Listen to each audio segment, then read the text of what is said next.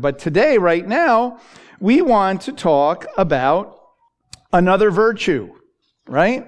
We've been talking about, during this 50 days, this journey of counting the Omer, the euphemism for counting the days on this journey, we might say from Egypt to Sinai, or from, the resurrection to Pentecost, right? The pouring out of the Spirit. For us, it's kind of like a spiritual journey that we're on, and hopefully it leads to transformation. And we've encouraged everyone to be intentionally reading the Scriptures. I suggested the book of Jeremiah, unless you have lots of other things you're reading, and then that's fine. But intentionally reading it, recognizing the period of time that we're in. And then also praying for each other in our kihila, in our community. And specifically, praying that the eyes of our heart might be open to understand the hope of our calling, to understand the inheritance that we have, and the power of God.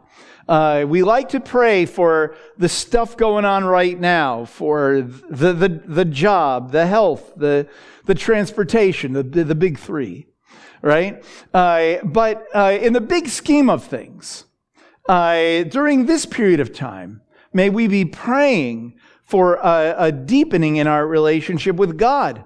And so therefore, I'm talking during these weeks about a variety of virtues, because when we talk about a relationship with God, it can be this nebulous thing that we're talking, this relationship. What does it mean? I mean, I feel good, I feel better.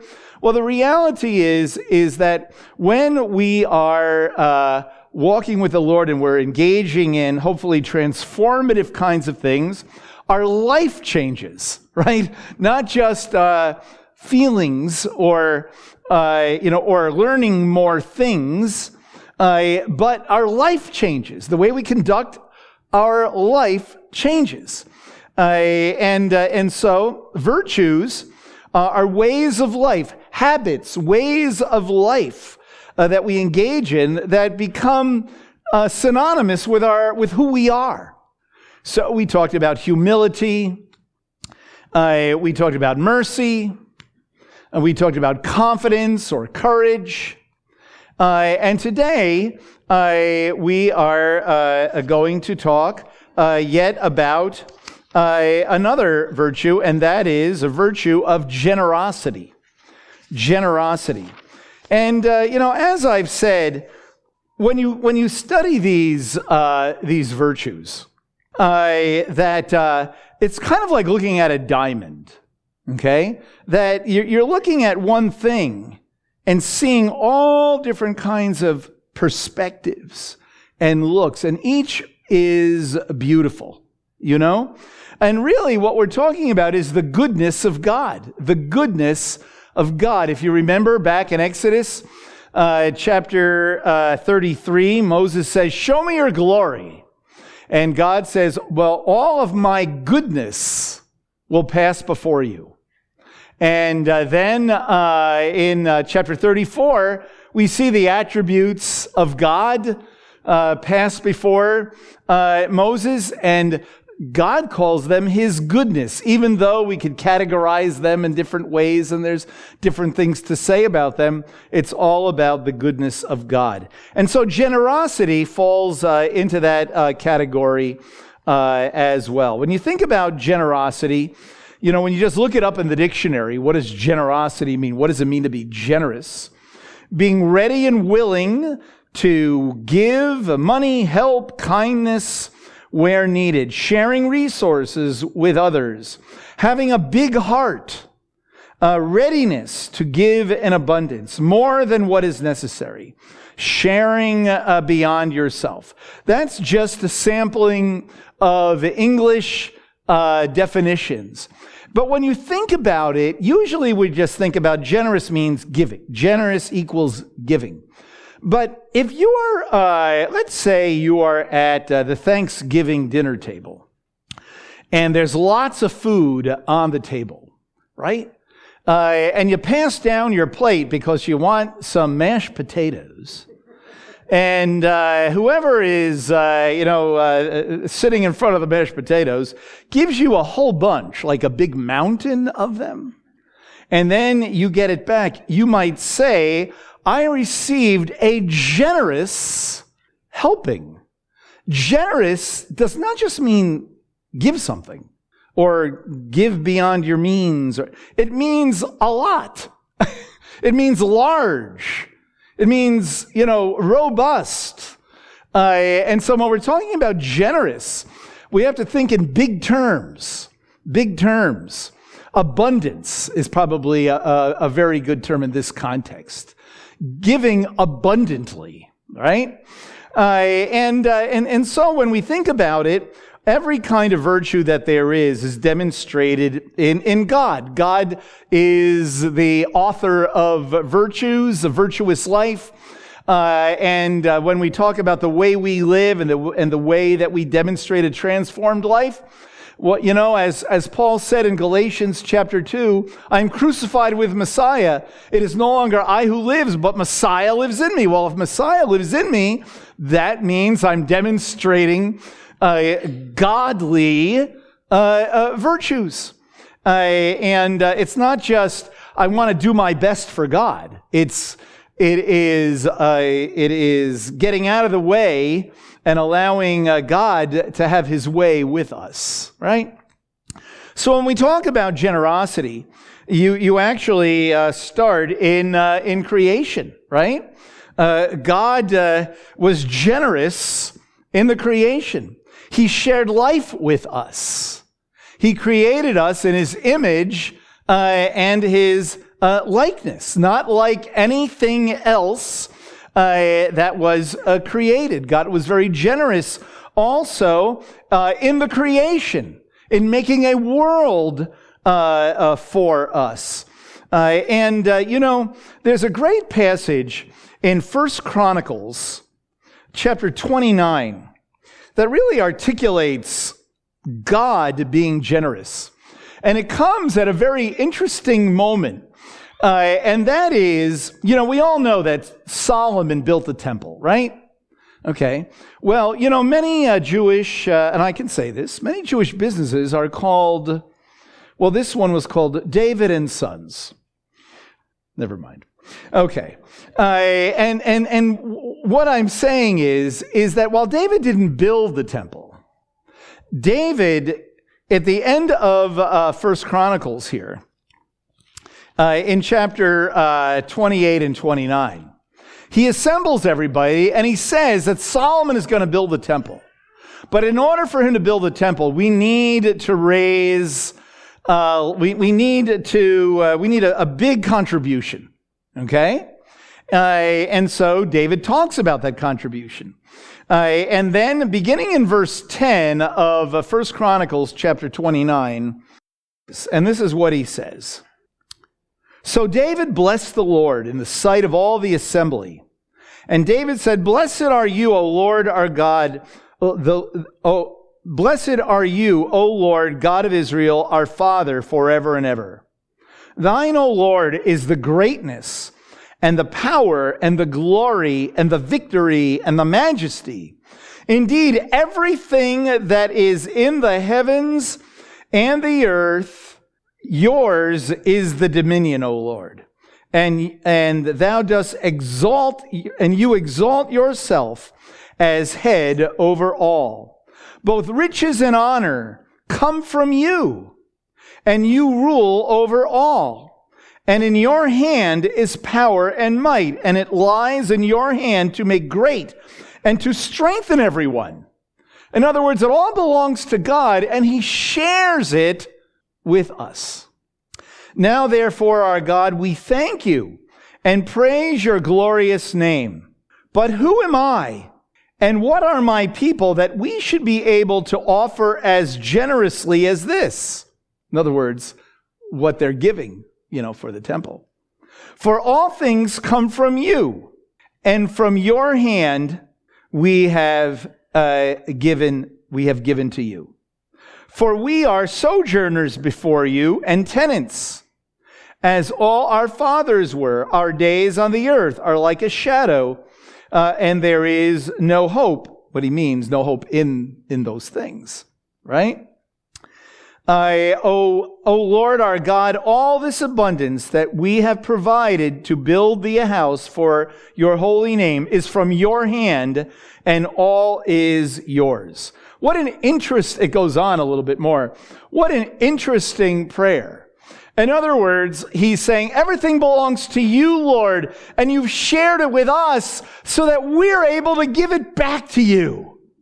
That's what he's saying. He doesn't say, thank you, Lord, that you've given us so much, so now I can finally get that car of my dreams.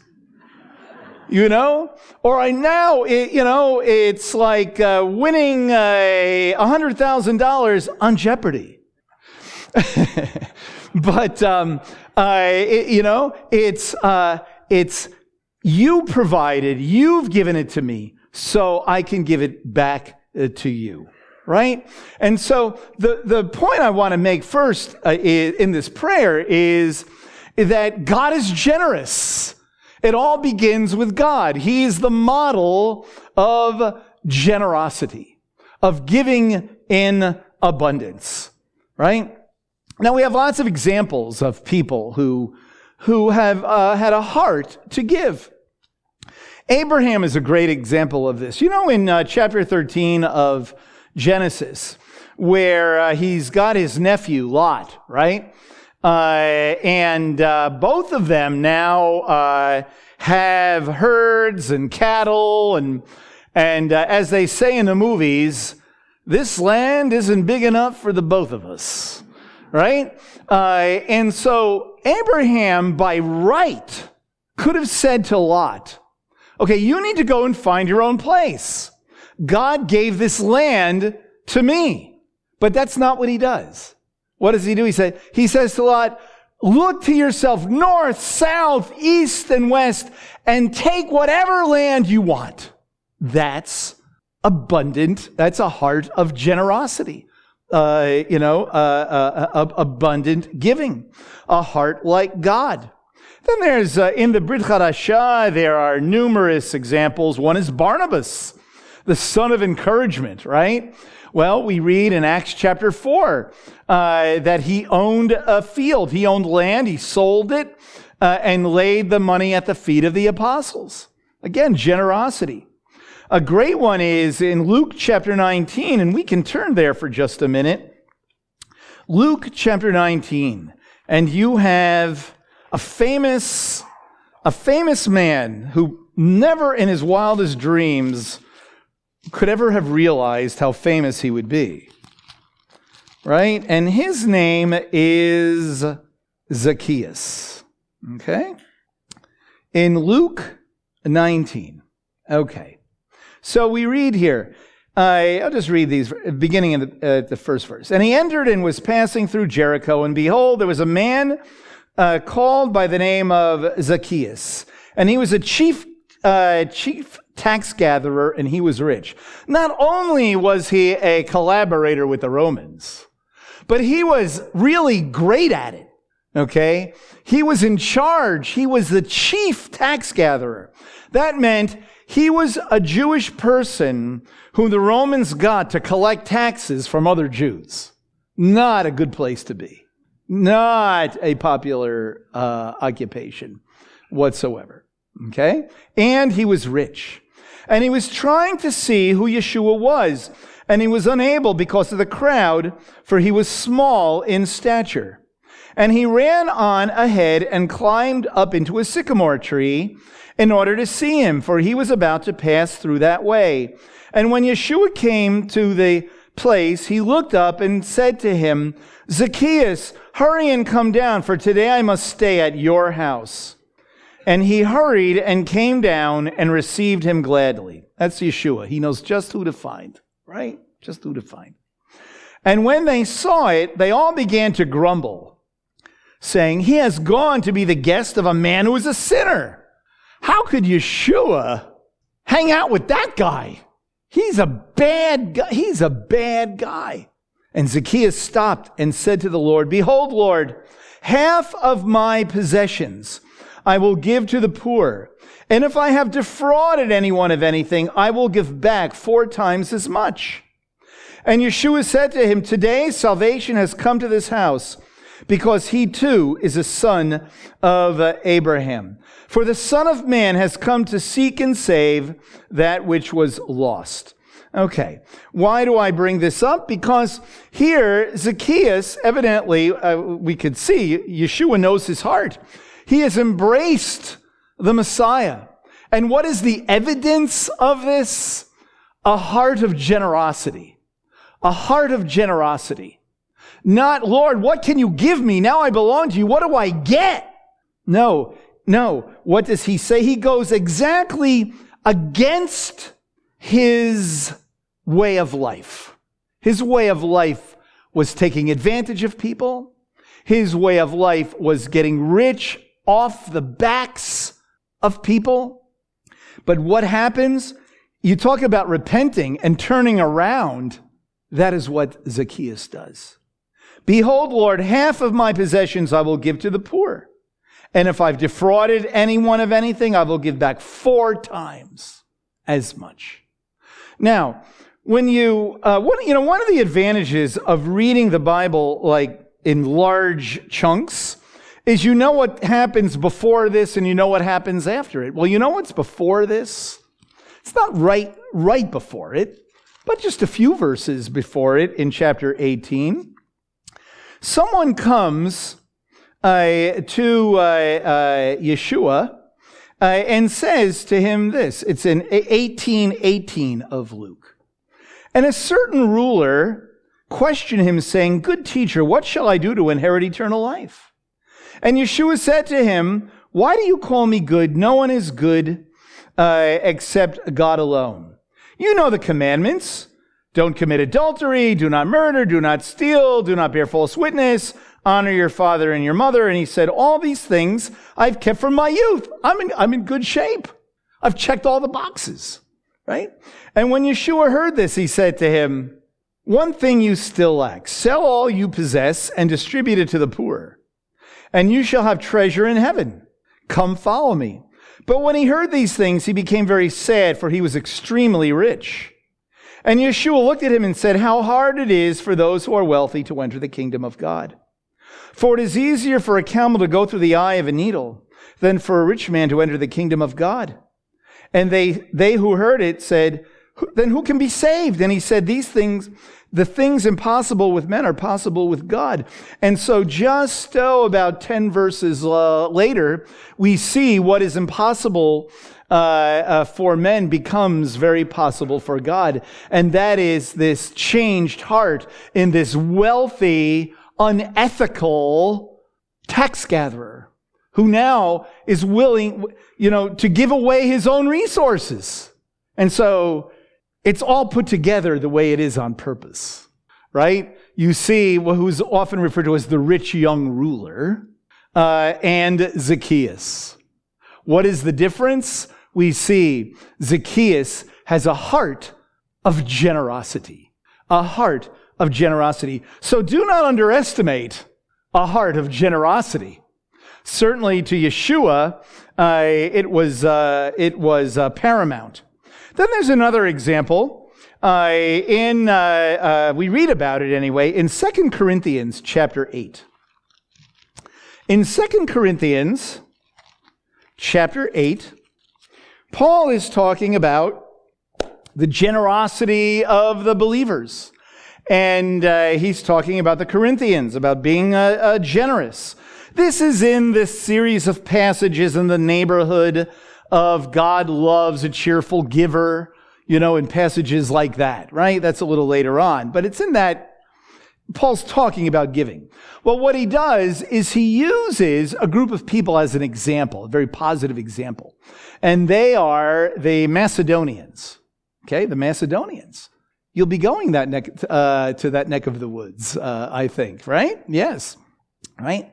So we read here at the beginning of 2 Corinthians chapter 8. Now, brethren, we wish to make known to you the grace of God which has been given in the congregations of Macedonia. that in a great ordeal of affliction, their abundance of joy, otherwise known as generosity, and their deep poverty overflowed in the wealth of their liberality. For I testify that according to their ability and beyond their ability, they gave of their own accord, begging with us much entreaty for the favor of participation in the support of the saints. In other words, here, they were not wealthy, but they gave a lot, and they begged him to receive more from them. That's a generous heart. Okay? That's not looking at percentages. That's a generous heart. And then he says, and this not as we had expected, but they first gave themselves to the Lord and to us by the will of God. There's a lot that we can learn there. And whenever I read this, I always have to say it, that many years ago, this was the passage that was being taught when after I was a believer, and on the fence about vocational ministry and all that, it was this passage when David Wilkerson said, in a small little group in Buffalo, where I used to live, a small little group, he said, but they gave themselves to the Lord first. I mean, that changed my whole life. That's why I'm standing here right now. Right? They gave themselves to the Lord first. What a great example of generosity. They gave themselves to the Lord.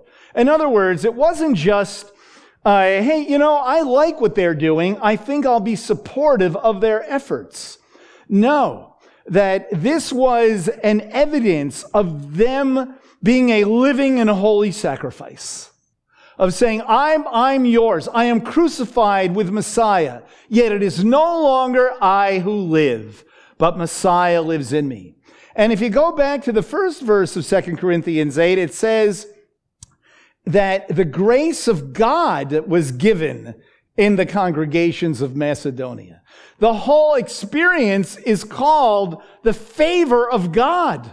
The ability, the heart, the desire, the ability, and the heart is all from the grace of God. And so he uses them as an example of giving. But there's something else. So a little bit farther down, he talks about giving more. And then he says in verse 9, he's talking again to the Corinthians. And so he not only uses the Macedonians as an example, but of course he uses Yeshua as the prime example of generosity. Someone who did not have very much money. And what do we read in verse 9? If you jump down to verse 9 of 2 Corinthians chapter 8. For you know the grace of our Lord Yeshua HaMashiach, that though he was rich, yet for your sake he became poor, that you, through his poverty, might become rich. Isn't that great? He's not talking about his money. He's talking about his person. He's talking about his nefesh. He's talking about who he was and the sacrifice that he made for us. This giving in abundance that Yeshua did for us, that we might be better off, that we might become rich.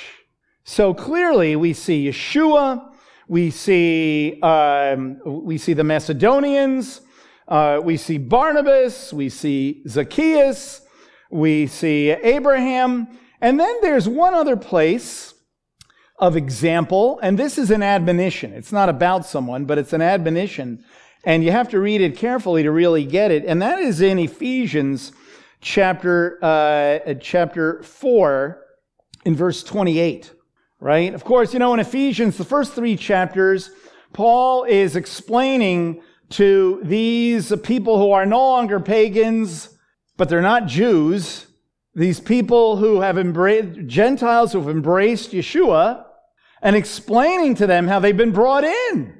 And then after, we've been brought in, then he says Now I, the prisoner of the Lord, entreat you to walk in a manner worthy of the calling by which you've been called. And so in chapters 4, 5, and 6, he proceeds to teach them a Torah way of life. Okay?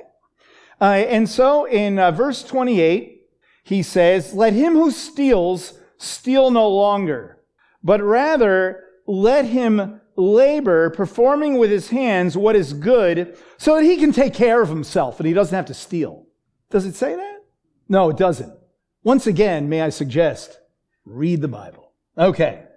All right? Let him who steals steal no longer, but rather let him labor, performing with his hands what is good, in order that he may have something to share with somebody else. Not, don't steal, get a job so you can take care of yourself. No, it's don't steal, get a job so that you can bless somebody else. Isn't that great? And so very important, this issue of generosity. Generosity is everywhere. Is everywhere. Now, in the Torah and in several other places, not only do we have examples of generosity, but we have admonitions. And I guess that passage in Ephesians 4 was an admonition of generosity. But if you go back to the Torah, if you go to Deuteronomy chapter 15, we read this.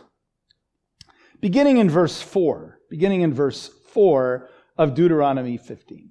There shall be no poor among you, since the Lord will surely bless you in the land which the Lord your God is giving you as an inheritance to possess.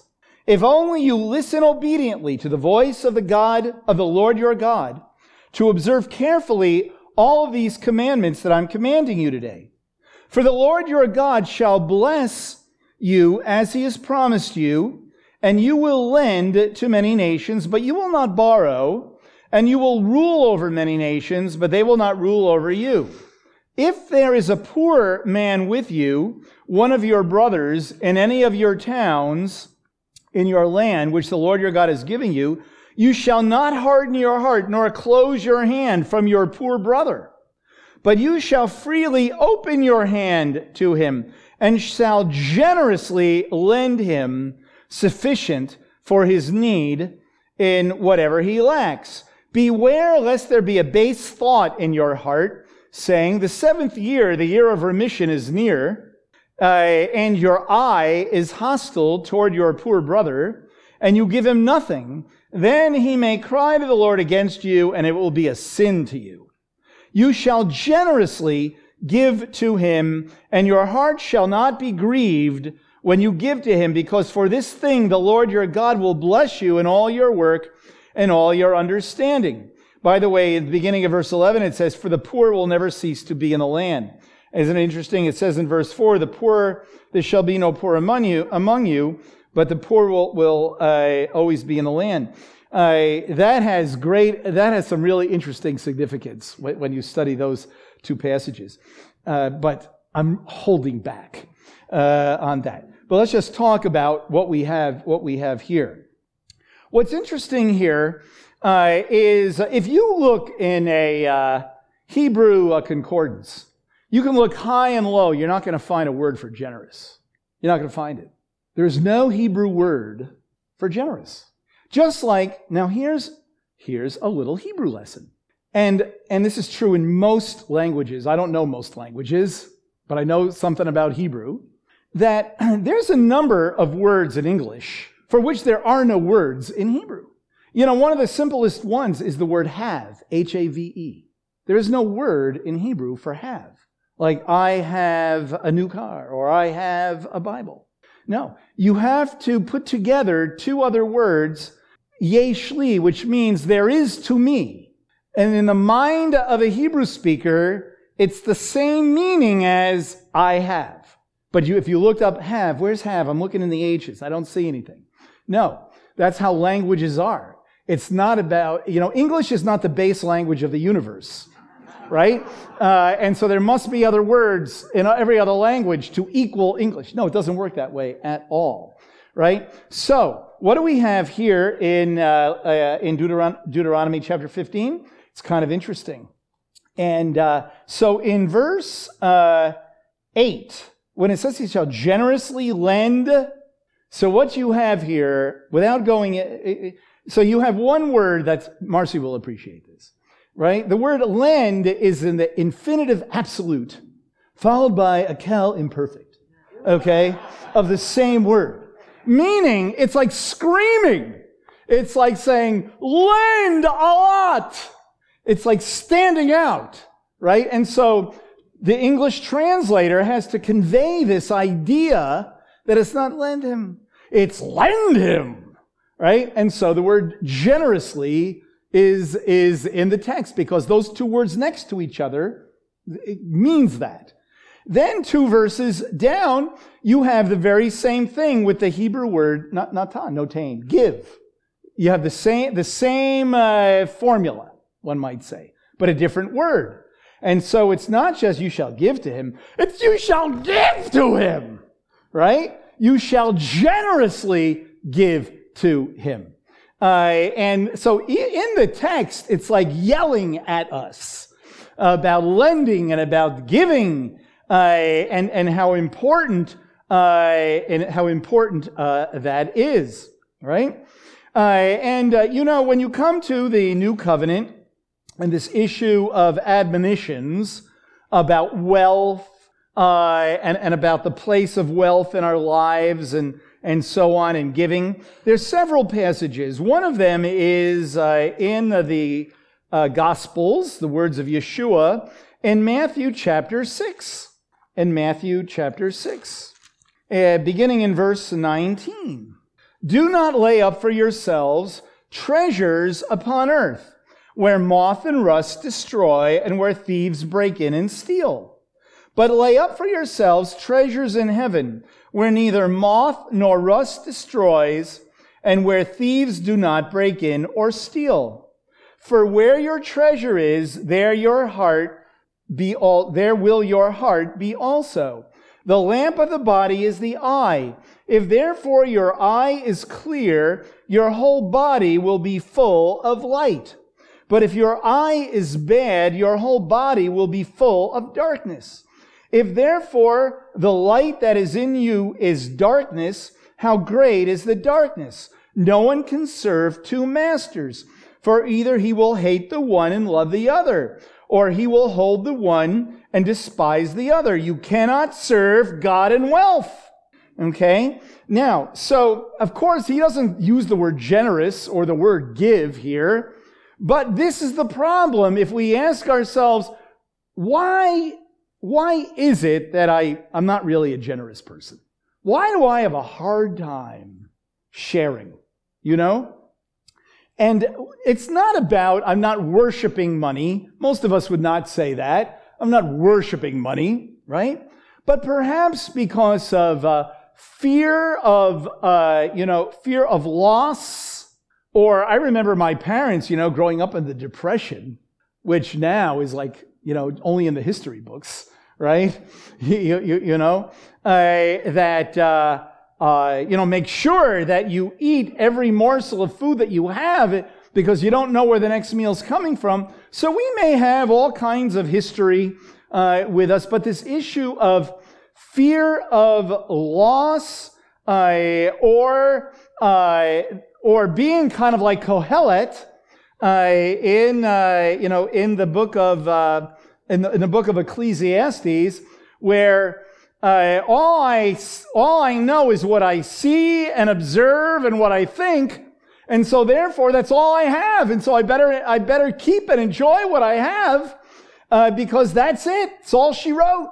We all end up in the same place, in a hole in the ground, and so I got to hang on to what I have, even though we know the verses about trusting God, but it can be very difficult for us. Let's be honest. It is not easy always to have this heart of generosity. So what is Yeshua saying?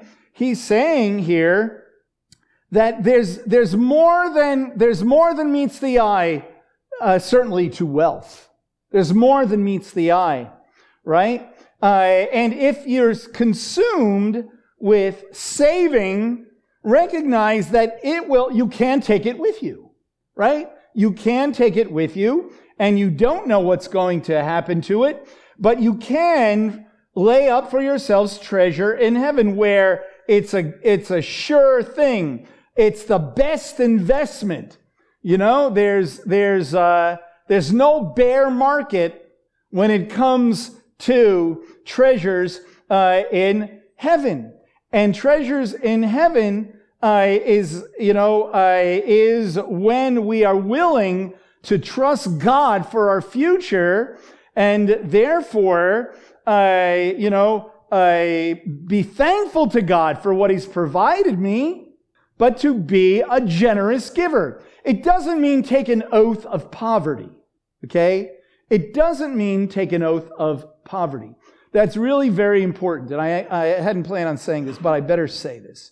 You know the passage, I won't turn to it, but you know the passage where Paul is talking about giving, right? And he says how a workman is worthy of his hire. When he says that, it's not, in its context, the passage is not referring to vocational ministry. It's referring to people who work should earn a proper wage. It's like an ethical thing. And then what he does, he applies that to people that teach and preach and share the good news vocationally. A workman is worthy of his hire. He goes on to say that he worked. He did not get his income from them, but he worked. And my guess is he charged a fair wage so that he could support himself, so that he could give of himself, right? So this is not about taking an oath of poverty. It means understanding wealth and understanding that it all belongs to God, and we do get to keep some of it, right? But we're not to hang on to it for dear life. Our life is not in the wealth. We only worship a God, and that's what his point is here. It's about being generous. And there's another reason and it's hidden in this text, that we know that this is about generosity. If you've ever read these verses, 6:19 to 24, did you ever wonder why in the middle of it does he say, the lamp of the body is the eye? If therefore your eye is clear, your whole body will be full of light. But if your eye is bad, your whole body will be full of darkness. If therefore the light that is in you is darkness, how great is the darkness? Why is he talking about ophthalmology in the middle of don't focus on wealth? Again, focusing on wealth means if I'm all about my own investments and hanging on to it, I'm not going to have a generous heart, right? But now he's talking about eyes. Why is he talking about eyes? He's talking about eyes because of a couple of passages in the book of Proverbs and elsewhere. But if you turn to Proverbs 22, this is very interesting. Remember, there's no word for generosity in the Hebrew Bible, but we have other words. Okay? So in 22:9, we read this in English, right? He who is generous will be blessed, for he gives some of his food to the poor. Okay? Well, this is really very interesting, because in 22:9 in Hebrew, this is what it says at the beginning of the verse. Tov ayin hu yivorach. Tov ayin. A good eye. A good eye. In English, it's translated generous. He who has a good eye, okay, will be blessed, for he gives some of his food to the poor. All right? Now, it's interesting, if you go one chapter later, in chapter 23, we read these verses, in verses 4 to 6. Do not weary yourself to gain wealth. Cease from your consideration of it. When you set your eyes on it, it is gone. For wealth certainly makes itself wings, like an eagle that flies toward the heavens. Have you, any of you noticed, by the way, if any of you have a retirement account, have you checked it lately? Just thought I'd ask. All right. In verse 6, now, the next verse, in verse 6 says this: "Do not eat the bread of a selfish man or desire his delicacies." Well, it just so happens that here in chapter 23, in verse 6, what does it say here? El tilcham et lechem ra'ayin, evil eye. Where it says selfish man, it's evil eye. The good eye is the generous. The evil eye is the stingy. The good eye is the one who gives. The evil eye is the one who's selfish. And may I suggest that in Matthew chapter 6, that's why Yeshua is talking about eyes when he's talking about wealth. Because what he's really talking about is generosity. One who serves God is going to be generous, right? And so we remember then that everything belongs to God. Everything comes from God, including our very lives. And so how important it is for us to recognize that giving is part of why God blesses us in what we have. There's one other passage, and that is in 1 Timothy chapter 6.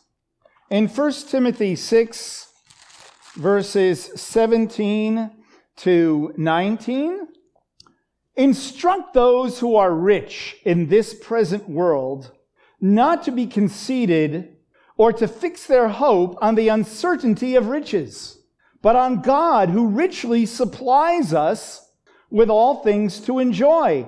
Instruct them to do good, to be rich in good works, to be generous and ready to share, storing up for themselves the treasure of a good foundation for the future, so that they may take hold of that which is life indeed."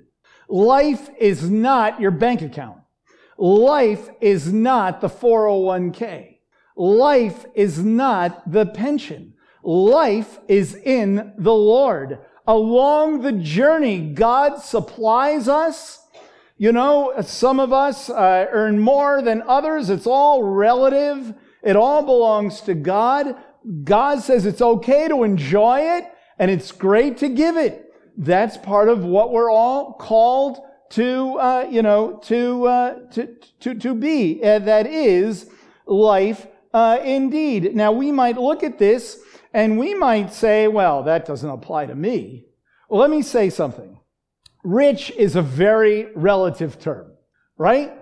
You go to certain parts of the world, we're all rich, okay? We're all rich. This speaks to every single one of us. No matter where we live, no matter what our income is, this applies to every single one of us.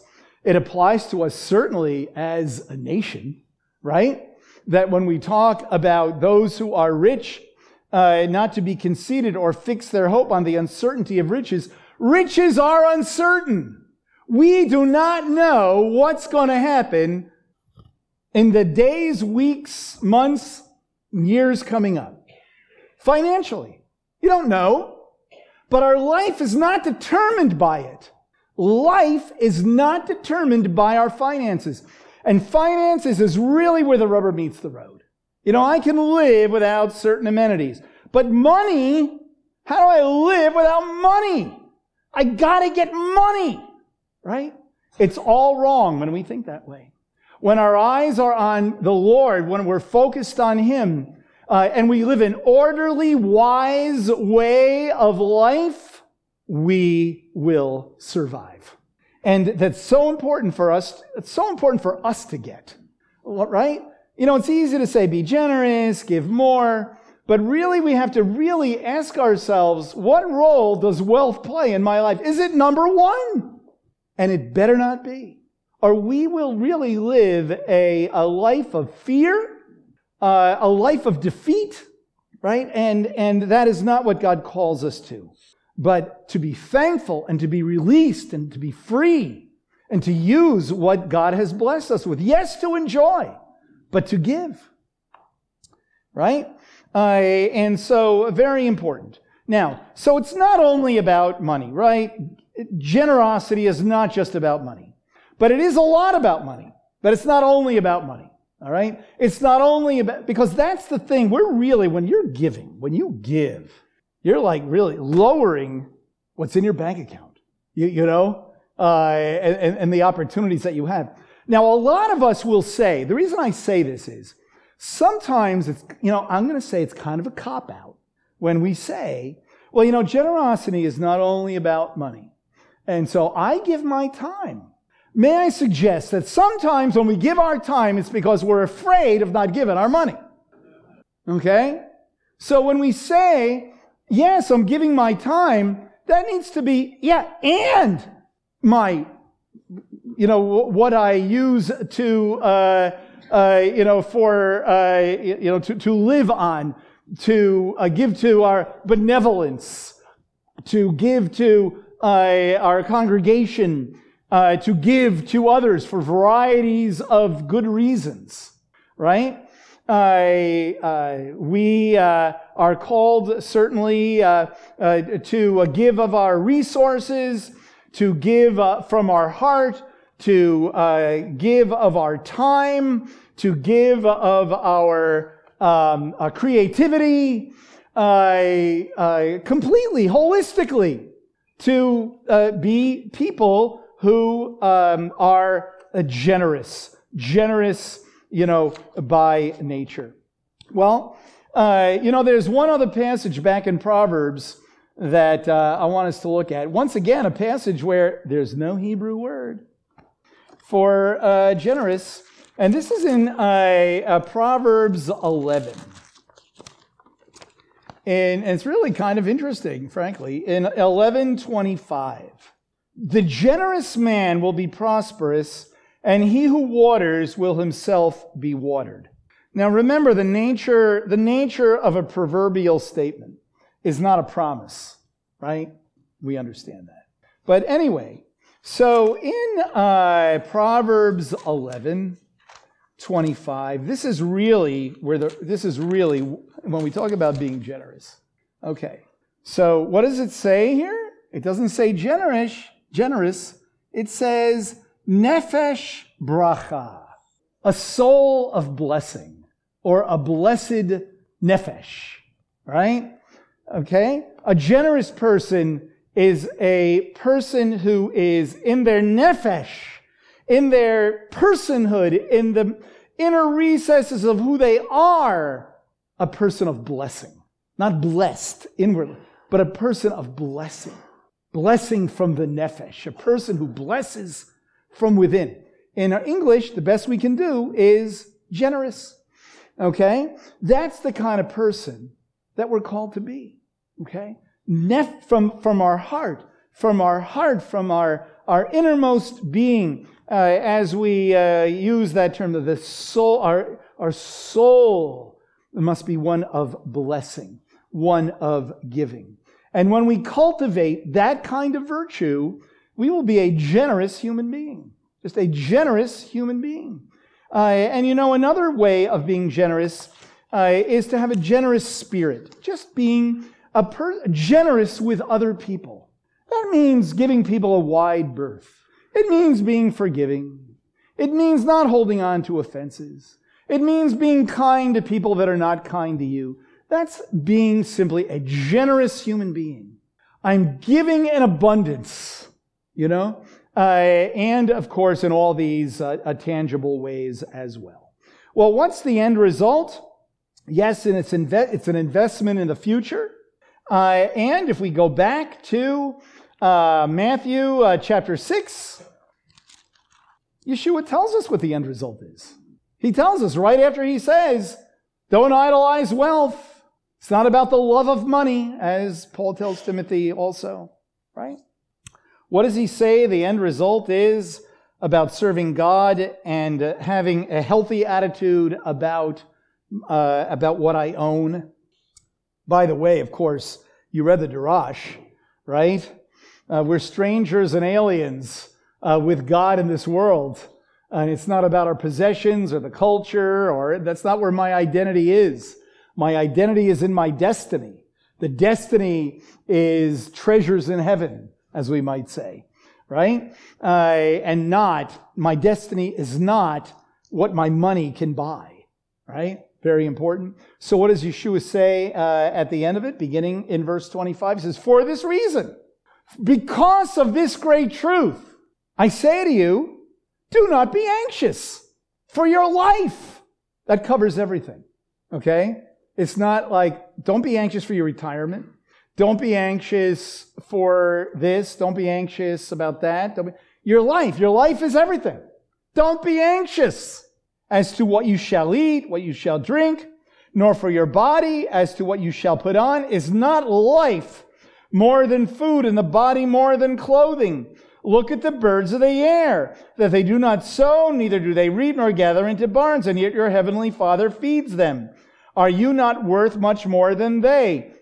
And which of you, by being anxious, can add a single cubit to his lifespan? And why are you anxious? You notice he's repeating the word, right? Why are you anxious about clothing? Observe how the lilies of the field grow. They do not toil, nor do they spin. Yet I say to you that even Solomon in all of his glory did not clothe himself like one of these.